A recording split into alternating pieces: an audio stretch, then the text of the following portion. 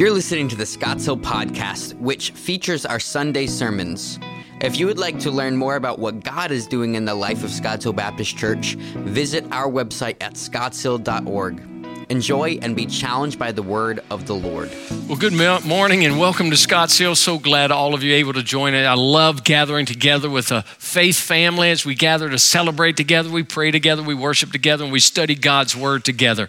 Just want to remind you that this Tuesday night, we're going to have a special called prayer meeting, and every Tuesday night for the month of October. Elders have discussed this, and we felt like there's one area in the life of our church that God's calling us to, and that is a time of corporate praying together in a concerted way. And we're going to begin this Tuesday night in this room from 6:30 to 7:30. And we're calling you and asking you to come and be a part of that. Now, we do not have childcare. So those of you with small kids, parents, you have to work out, maybe swapping off. One of you come one week and one come the next, or bring your kids. We don't care. It's going to be a great opportunity for us to pray together.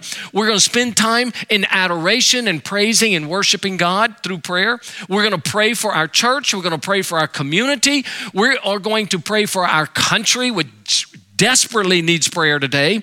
And we're going to pray for the continents. And what we're going to do is each week do something a little bit differently. But this week, we're calling just a body to come together in this room and really begin to seek the heart of God in a matter of corporate praying. Now, we don't know where this is going to go after a month. We're just going to keep in step with the Spirit of God, give obedience to Him. It may work its way out where we continue to do it. Maybe we move it to another night. Maybe we move it to small groups. Whatever the Lord's pleasure is in that, we want to give obedience to Him. So we want to encourage you to be part of that this coming Tuesday night from 6:30 to 7:30, and we will carry that out through the entire month of October. Well, we're in our series entitled For the Church, and we've been looking specifically at the letter that Paul wrote to Timothy, the first letter that he writes to Timothy, 1 Timothy. And Paul is in Macedonia somewhere. He's between jail sentences. He was in prison in Acts, and the way it ends in chapter 28, he will end up being back in prison by 2 Timothy, and he will die in prison there. But during this time, he's writing to Timothy, giving him some instructions about how the church is to function and to live and to carry out ministry. And when he writes to Timothy, he is to pass this on for the church. And in this letter of 6 chapters, the Apostle Paul builds this whole instruction on 3 specific, what you might say, pillars. And here's what he says. He says to the church, we need to guard the gospel. Much of this letter is speaking about the guarding of the gospel in a corrupt culture. Then he talks about governing the church. There are specific ways that the church is to be governed, and he gives specific instruction for that, and to guide holy living. How we are to conduct ourselves as men and women in the body of Christ. Now, what the Apostle Paul doesn't do is he doesn't follow these pillars specifically, but he kind of jumps from pillar to pillar all through the course of this letter. In chapter 1, he began by giving instruction of guarding the gospel against a counterfeit Christianity. We looked at that. And then he starts talking about how the glorious gospel of Jesus Christ transformed his own life in the second part of chapter 1. Then when we get to chapter 2, he gives instruction of how to guide holy behavior by beginning with prayer. The priority of the church is that we are to be a praying church. Then he jumps from there to guiding how we should respond in the body of Christ as men and women. And today we're in chapter 3, and for the next 2 weeks, he's going to be telling us about how to govern the church. How should the church be led? How should the church be governed? How do we decide upon those who lead and direct the ministries in the life of a local congregation? So that's what he's going to talk about. He talks about pastors, chapter 3, verses 1 through 7. Then he's going to talk about deacons. Today we're going to look at the role of leadership leadership in the life of the church, particularly from the position of elders. Now, let me just say this. Most of us are thinking this is not the most exciting topic that we can talk about in the life of a church. Some of you may even be thinking it's irrelevant to your own life, that why are we going to spend time talking about these things of leadership? They really don't help me in my spiritual development as a believer. They really don't help me in the areas of weakness, of temptation in my life. They really don't help me in my spiritual formation. There's nothing really practical for me in this. So why should we waste our time talking about the leadership in the life of a church? And it's very important for at least two reasons. Let me give you two main reasons we must take seriously and carefully the issue of leadership in a local church. Number one, the church does not progress beyond the spiritual maturity of its leaders. No church will progress beyond the spiritual leadership of its leaders or the maturity of its leaders. For example, if a leader isn't really deep spiritually, then the church will never move to a spiritual depth. If the pastor is here, the church typically is somewhere below it. If a church is not strong in doctrine, if the leadership is not strong in doctrine, then the church won't be strong in doctrine. And so the important thing for us to see is this: a pastor can never take a body in a place he has never been. And so it is vitally important that we have leaders who are growing, who are mature in their spiritual faith, because that's the way that they disciple the church to be further developed in their own spiritual formation. But here's the second reason. The church takes on the characteristics of its leaders. Every church will take on the characteristics of its leaders. If your leaders are arrogant, you'll have an arrogant church. If your leaders are boastful and prideful, you have a boastful and a prideful church. If your leaders are humble, you will have a humble church. If your leaders are following the character of Christ, then you have a Christ-centered church. If your leaders are more focused on the truth of God's word than the cultural norms of the day, then you will have a church that will be focused on the truth of God's word. So leadership is very important, and it's something that we have to look into. Now, here's another thing that we understand. When we're talking about leaders, today we're going to talk specifically about the leadership of pastors, those that God has called to specifically lead the church. Now, when it comes to the idea of pastors, there's so many different mindsets out there. What is the perfect pastor? What should a pastor be like? And over hundreds of years of collecting the information, and particularly in our culture, somebody has put together a list of those qualities that would make the perfect pastor today. Let me give them to you, okay? He is 30 years old, and he's been preaching for 40 years. He preaches exactly 10 minutes every Sunday. He condemns sin, but he never steps on anybody's toes. He works from 8 in the morning till 10 at night, doing everything from sermon preparation to sweeping and janitorial responsibilities, but he never neglects his family. He makes $400 a week. He gives $100 to the church. He drives a late model car, buys lots of books, wears fine clothes, and he has a nice family. His wife is the pianist, the worship leader, and also responsible for all the ministries of the church, but is always there for her children. His children are perfectly behaved, smiling with great joy, but the seriousness of being under a watchful eye. He is tall on the short side, heavy set and thin in a sort of way, and he is handsome. His eyes are blue or brown. He wears his hair parted in the middle. The left side is dark and straight. The right side is brown and wavy. He has a burning desire to work with students, but he spends all of his time with senior adults. He smiles all the while keeping a straight face because he has a keen sense of humor, but he finds himself seriously dedicated. He makes 15 calls a day on church members. He spends all of his time evangelizing non-members, and he's always found in his office studying for his messages on Sunday. He's burned out by the time he's 36. I mean, people come up with all kind of ideas on what the perfect pastor is.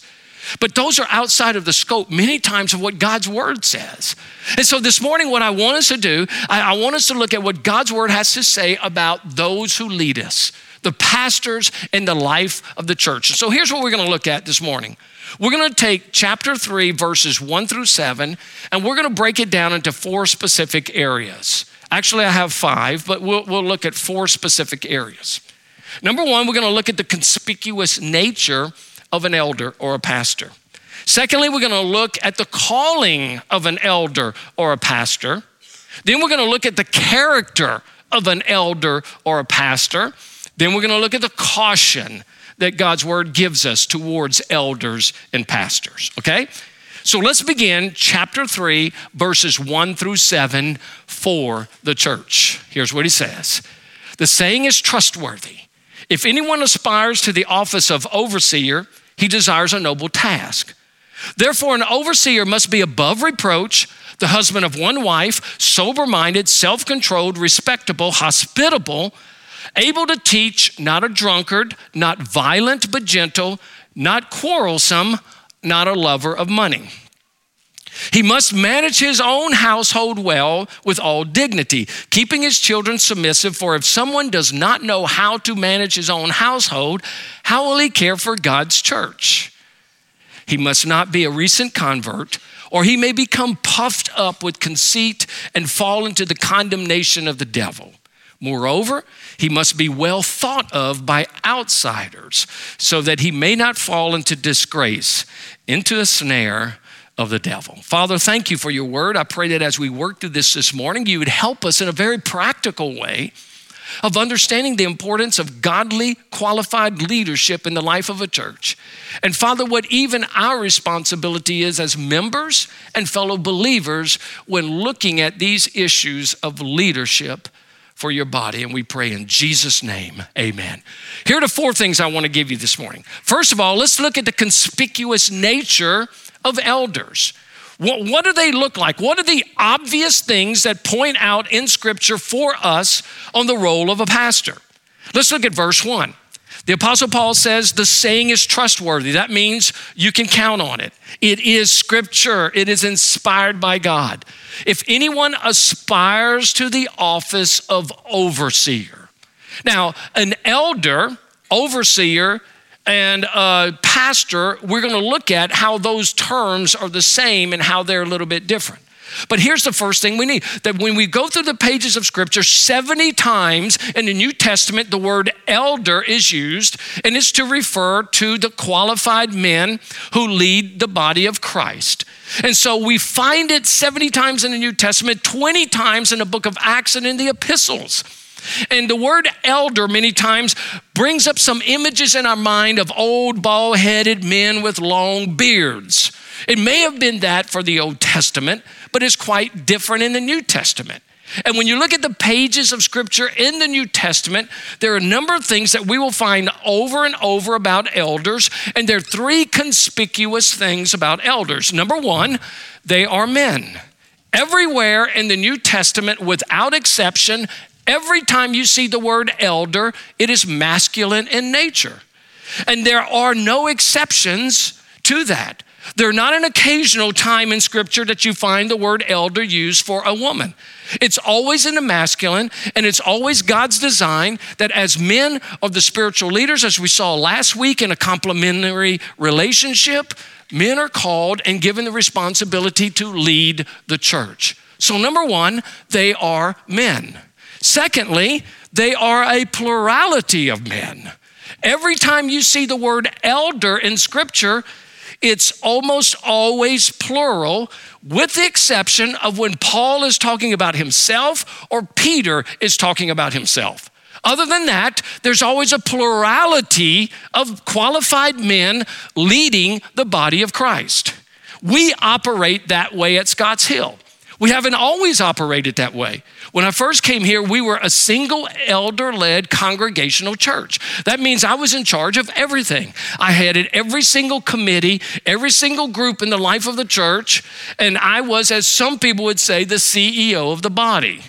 But in 2013, we made a switch to that. We began studying what God's word says, and we see that there is no case in Scripture where we find just one elder leading and guiding and overseeing the life of the church. There was always a plurality of elders. So in 2013, we moved from a single elder-led congregational church to a plurality of elder-led congregational church.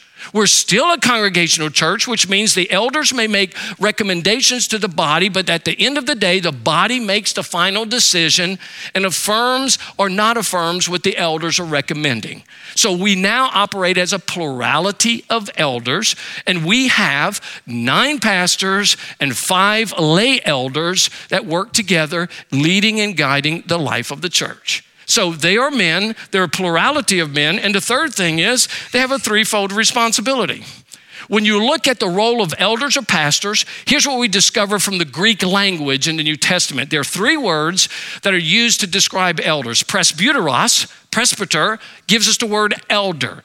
It means a person who's mature and has wisdom. Secondly, episkopos gives us the word bishop or overseer. It's a person who oversees and protects the body of Christ. And the third is poimen, which means shepherd or pastor.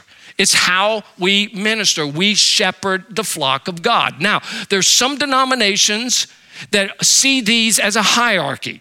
Some see that the bishop is the top, the elders in the middle, and the pastors were the lower on the totem pole. But there's no description of that in Scripture. In fact, when you go through the pages of Scripture, all 3 of these are used interchangeably. For example, in Acts chapter 20, Paul says, and from Miletus he sent to Ephesus and called to him the elders of the church. He says, be on guard for yourselves and for all the flock among which the Holy Spirit has made you overseers to shepherd the church of God, which he purchased with his own blood. So all 3 are used for the same person, but specific task. We see it again in 1 Peter chapter 5, verses 1 and 2.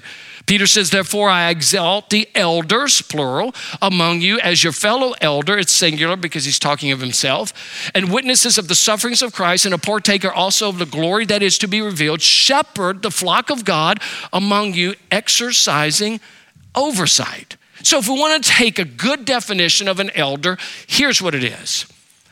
An elder is a qualified man who oversees the work of the church with other qualified men by means of shepherding.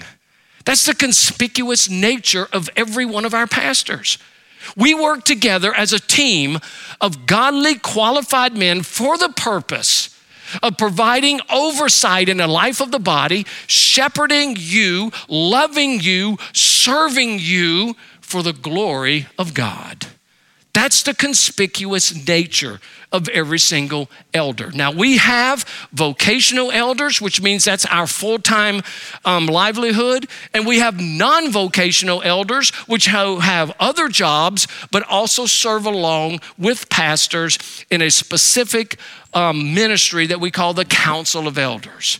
And it's in there we work together for the glory of God and for your good. Our goal is never to lord it over anyone, but to seek the heart of Christ in all measures, bringing those issues to you, asking you to pray for it, through it, and we walk together in it. There has been a time in the life of our church that we as elders have cast a vision. We brought it before the body, and the body said no. And we saw, all right, God is sovereign. And in the midst of this, God used the body to direct us into a place that is better for us and for our future. And God has proven that to be true. So elders operate that way. Now, what is the calling of an elder? The second thing we see is not only the conspicuous nature of every elder, we see that every elder has a specific calling that we need to understand. Paul goes on, he says this, the saying is trustworthy. If anyone aspires to the office of overseer, he desires a noble task. When we look at the calling of an elder, there are 4 things that Paul points out. Number 1, it is a compelling calling. He says, if anyone aspires or desires. The word aspires is an external thing. It means to take a step toward. This is an external step. A person takes a step towards something. But this other word, desire, means an internal passion. So the internal passion is what causes a man to take a step forward to fulfill that passion and that desire. Every elder begins with an internal call from the Spirit of God.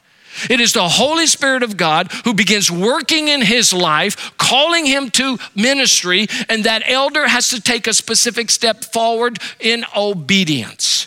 It is not that an elder says, this would be a really good move for me. No, it's that by the Holy Spirit, this is the only right move for me, and I must pursue it. Every one of our pastors on staff who are vocational know that they have experienced a call by God into full-time Christian service. And that call, it goes something like this. It's an unquenchable desire that can never be satisfied outside of obedience and serving the Lord with my life. I tell these young men, if you can do anything else, do it, because you've not been called to ministry. But if there's nothing else you can do, and that's the thing that captures your heart and your mind and your soul, and every day all you do is think and live ministry, then that's a sign that God's Spirit has called you into this task and you give obedience to it. It is a calling, not just simply a selection for a job career. Here's the second thing we see. It's a responsible calling. He says the office of overseer. And that means this, when we're called to this, we have a responsibility to help protect the body. Here's the other thing. Every single elder, every single pastor will one day stand before the Lord Jesus and give an account for every word spoken, every doctrine taught, and every lifestyle lived. This is not something that's light. This is something that's serious, and this is something that we come to grapple with. When I lay my head on the pillow at night, here's what I think very often. Father, one day I'm going to stand before you, and I'm going to give an account on how I led my wife and my kids, but I'm going to give an account on how I led the body of Christ. And every one of our pastors understands this to be true. And that keeps us from being flippant. That keeps us from being pragmatic. That keeps us from just thinking, you know what? I can just do this. If it works, it doesn't. I can try this. I can try this. No, we have a responsibility before the Lord Jesus himself. And every week when I come stand on this platform, it is with fear and trembling, not because of you, well, maybe some of you, but it is fear and trembling because I'm going to give an account for how I led you. So it's a calling, but it's a responsible calling. The third thing is, it is a worthy calling. He says he receives a noble task. The word noble gives us a sense of nobility. It gives us a sense of royalty. It gives us a sense that nothing is higher than this. I want to tell you, with my skills of leadership and the skill set that God has given me, I could have been in the business world and worked as a CEO or something in other companies. But none of that would compare to being on the front row of watching the gospel change people's lives. Nothing.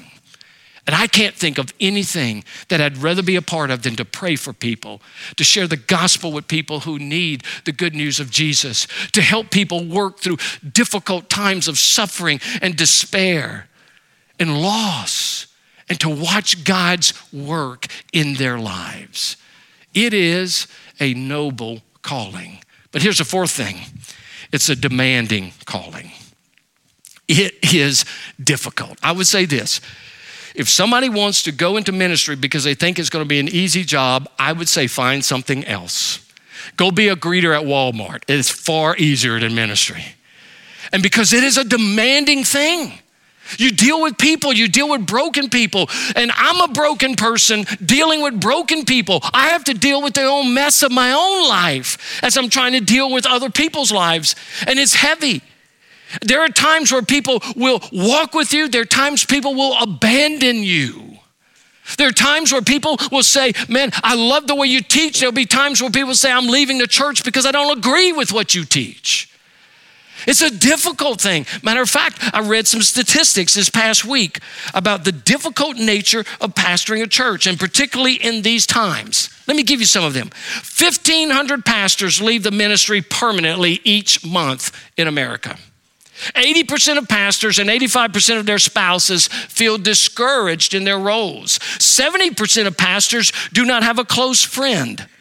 Over 50% of pastors are so discouraged that they would leave the ministry if they could, but they have no other way of making a living.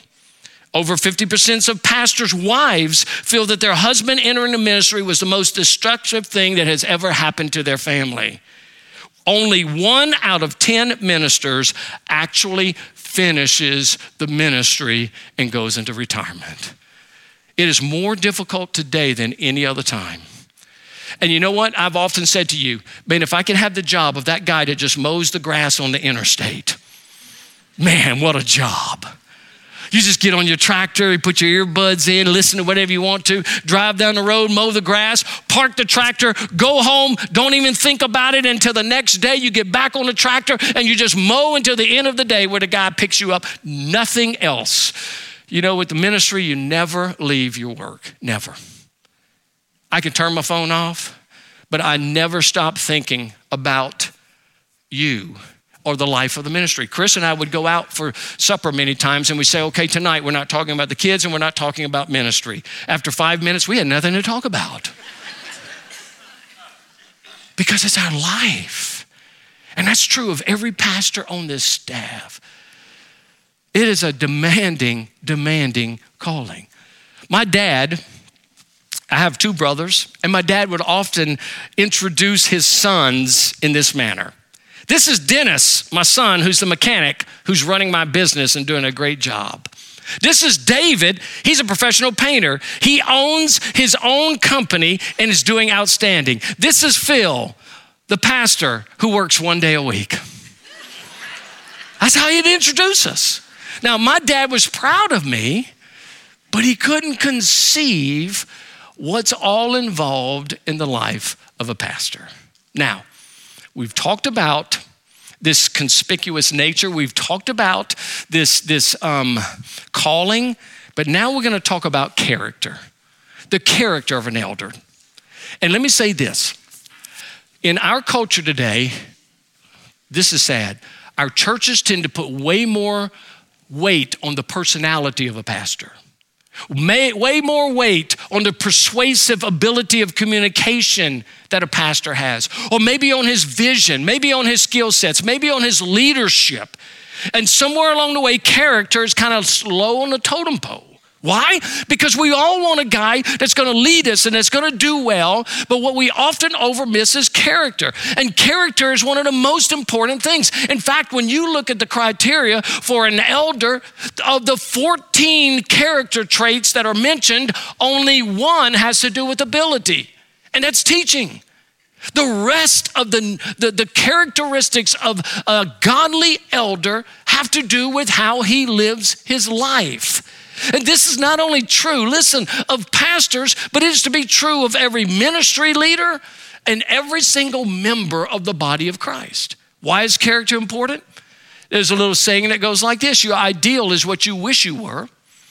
Your reputation is what people say you are, but your character is who you are when no one's watching. Isn't that true? Your character is who you are when no one is watching. I was playing golf with a couple of pastors one day, not from this area, but while I was playing golf with them, there was this one guy, he was really crushing the ball. I mean, he was playing lights out, but he got to this hole and I'm watching him and he hits a ball and it goes into a ditch. And so I'm kind of halfway watching him, kind of looking up and see what's he gonna do. He got over there to the ditch and he's looking around and he pulls a ball out of his pocket and he drops it and he says, "Found it." And I'm watching the whole time. I wish I had my phone, man. I wish I had been. Woo. Well, he hit the ball, hit it on the green. He ended up birdieing the hole, and he was going around, I birdied it. I'm thinking, actually, penalty stroke, you bogeyed it. But he didn't think anybody was watching. But here's what character is. Let me tell you why character is so important. Ministry is a character profession. Ministry is a character profession.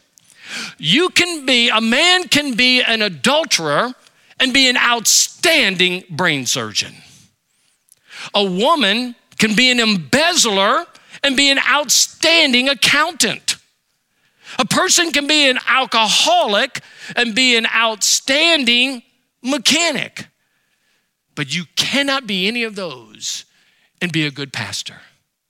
You cannot. Because if you look at the culture today, you look at a lot of churches and you look at these celebrity pastors that are out there, and if we're only wanting all of these top tiers of skill sets and abilities and the way they dress, then you know what? That becomes the most important thing. And character becomes secondary. But it's not the skill set that will hurt a church. It's a failed character that will bring embarrassment to the church and shame to the Lord Jesus. So here's what I'm going to do. He lists 14 character traits. It's 10:13, 10:14. And you're thinking, okay, there are 14 of those. If he takes 1 minute, that's another 14 minutes. He ain't going to take just 1 minute because he's not even being quiet right now to move on to it. So here's what I'm going to do. For your sake and my sake, I'm going to mention them, and I'm just going to say very little about them. Basically, this is so rare for me, and you know that I never use notes, but I'm going to just read them so we can stay on track, okay? So let me give you 10 characteristics of a qualified leader, pastor, for the body of Christ. Paul says, number 1, he must be a man of integrity. He must be a man of integrity. Therefore, an overseer must be above reproach.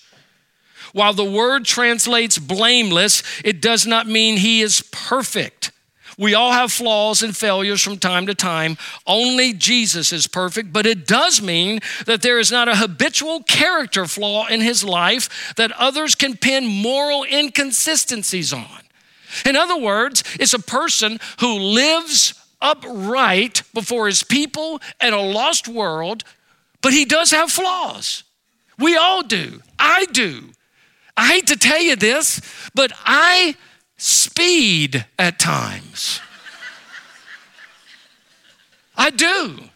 Now, if I constantly speed and run people off the road and cause accidents, there may be a moral flaw there that's deeper than just speeding. But I speed. I'll just be honest with you.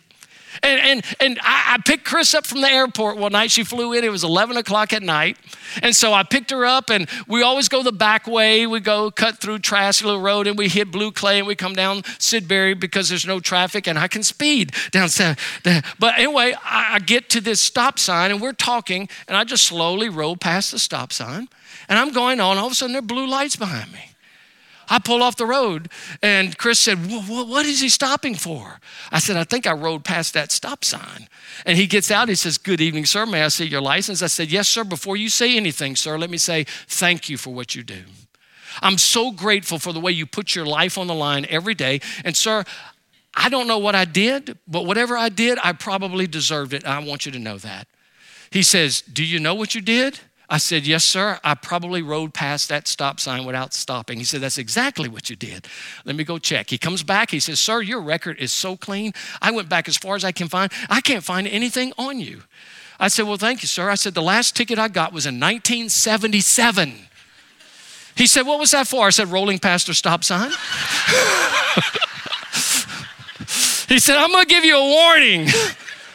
He gave me a warning. But here's the point. None of our pastors are perfect. None of us. You're not perfect. We're not perfect.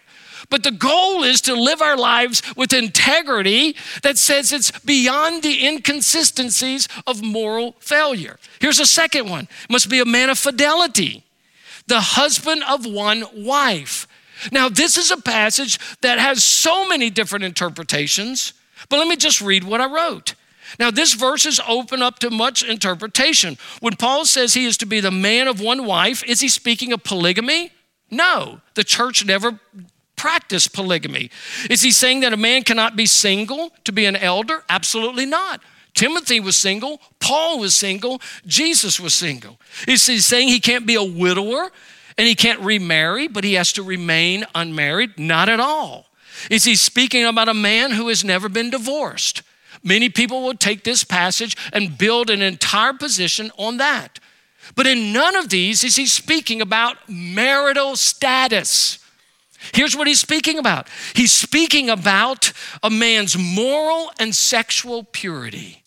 He, if he's married, is committed to one woman, morally and sexually pure. If he is not married, he is still committed to morality and sexual purity.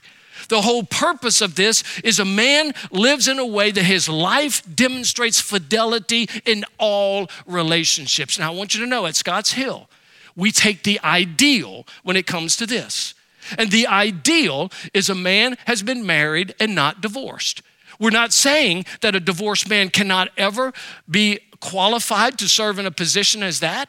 At Scotts Hill, what we're saying is the ideal is to have not been divorced. And so we choose the ideal when we provide areas of this. But it's speaking of fidelity. This is a person who's not just married, but has addictions to pornography. This is not a person who is married, but has multiple mistresses. This is a man who demonstrates fidelity in all that he does. Here's a third one. He must be a man of sobriety. It says he must be sober-minded and he must be self-controlled. Some of your translations might say temperate. Some of you say not giving too much drink. Sometimes it can be referred to the drinking of wine. And that you need to know this, there is no prohibition anywhere in Scripture that an elder cannot drink. There's no prohibition in Scripture about that. Timothy was an elder, and Paul told him to take wine because of his stomach and his ailments. So there's no prohibition not to drink. He's not saying that every elder has to be a teetotaler in every aspect. That's not the point. The point here is a broader sense of sober thinking, of self-control in his thoughts. He is going to be a man who is going to be careful in the way he approaches difficult situations.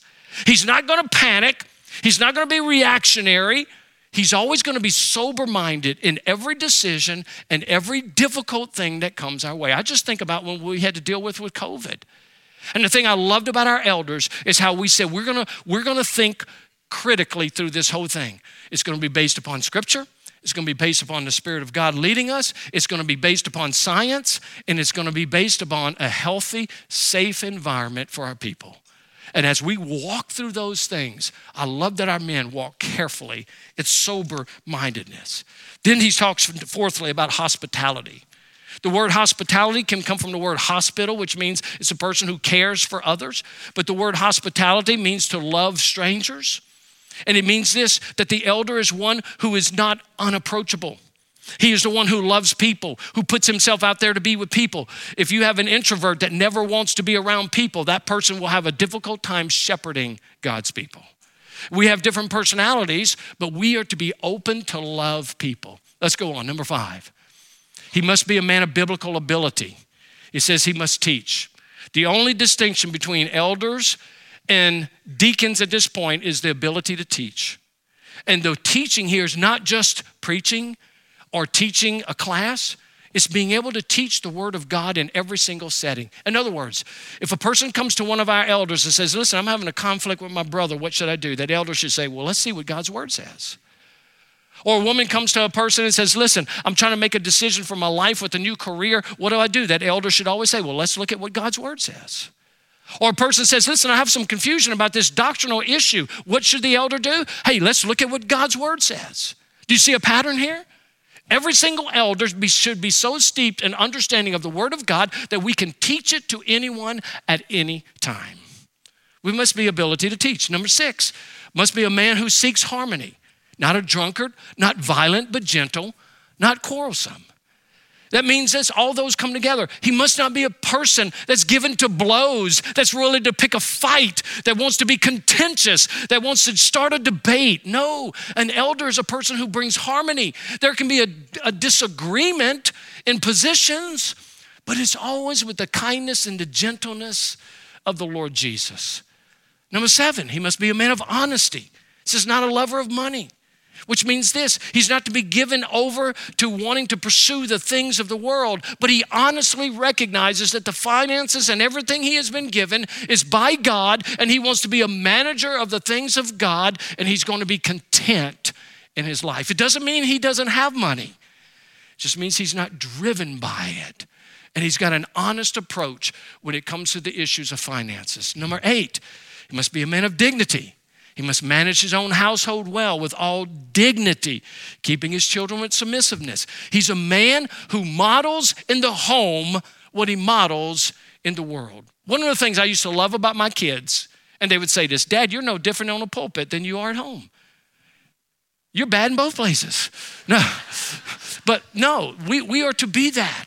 And the thing is, which means this man of God who's leading the church should be leading his family well. Now, does that mean that everything's perfect? I mean, this is not a perfect home. He doesn't have a perfect wife. He doesn't have perfect kids. To have all that would be perfectly annoying. Nobody's like that. Somebody's going to get mad and kick the cat. And that's perfectly fine with me if you kick cats. I really don't. No, I'm kidding, not every day. Even a cat deserves a Sabbath. But this is a person who demonstrates a stable heart for people and the quality of the gospel. Number 9, he must be a man of humility. He must not be a recent convert, or he may become puffed up with conceit and fall into condemnation of the devil. That means this is a person that must be mature. And so it's a person of humility. One of the things that we do at Scotts Hill is we do not look for men who have only been in the life of the church for a short time, or men who have only been converted to Christ for a short time, because there has to be humility. And when you put somebody in a position like that, the natural thing that can come out is pride. And we want no hint of spiritual elitism or self-righteousness among our pastors. Here's the last one. He must be a man of respectability. Moreover, he must be well thought of by outsiders so that he may not fall into disgrace, into a snare of the devil. This is so huge. That person must not only have a respectable character in the body, but in the culture as well. I love what one church does in Birmingham. This is bold. If you're going to be considered as an elder, not only is your name given to the church for the members of the body of Christ to observe, your name goes into the community newspaper. And in that newspaper is this heading. It's saying these men are desiring to serve as elders at such and such a church. If you know anything about them that lacks the character of Christ, let us know. Wow. I like that. So I don't think many of you are going to be signing up for elders in the future. But that is the reality. And we should live beyond reproach in such a way that our neighbors would say, that guy's an elder. That guy's a pastor in his church. Instead of like the man who came to me last week, this guy's a deacon and he doesn't even believe Jesus is the only way to heaven. Not in Scotts Hill, but in another church. And so we're to live in such a way that, now let me just say again, none of your pastors will hit a 10 in all of these areas. We can't. If you get behind me and I'm speeding, just flash your lights. Say, slow down, Pastor. I've had people do that. Now, I'm making it sound really bad. I don't speed that much. Come on. But here's the thing. None of our pastors, none are perfect. When it comes to the ratio of perfection in humanity, here's the ratio. 1 to humanity is Jesus. He's the only one. But our desire as pastors is to try to live in such a way that we model the character of Jesus. Now, time's up. I actually got 3 minutes. Let me give you the caution to elders. And I'm speaking to our elders, but you're going to hear this. Number 1, the caution, the temptation to shine. I'm a pastor of the church. I've got a high position. I'm important. I want to be in the limelight. I want everybody to know what I do and who I am. And when I walk into a room, I want everybody to bow down to me. There is a temptation to shine. And I would say to every one of our pastors, elders, make sure you do not fall into that temptation, because the Lord Jesus never did. He never did. Here's a second temptation, the temptation to recline. Recline. I think of lazy boy when I think of reclining. And I know a lot of pastors and a lot of people who serve in the life of the church that are a bunch of lazy boys in a lazy boy. Because they look and say, ministry is real easy. I can do whatever I want. I don't have to work as hard. Now, I will say this. We do not have the demands of having to go to a factory or a plant every single day. But we have an expectation for all of our pastors to work as hard as you do. And there is never a time where we're going to slow down and just recline. We want to work hard. And here's the last one, the temptation to whine. The temptation to whine. I used to always say I'd be a great pastor if it wasn't for these people. And we can whine so easily. You whine. I can whine. And pastors can whine. And we're never called to do that. We are called to have the very character of Jesus. In Philippians chapter 2, says we do not consider ourselves to be above others. We put others before ourselves.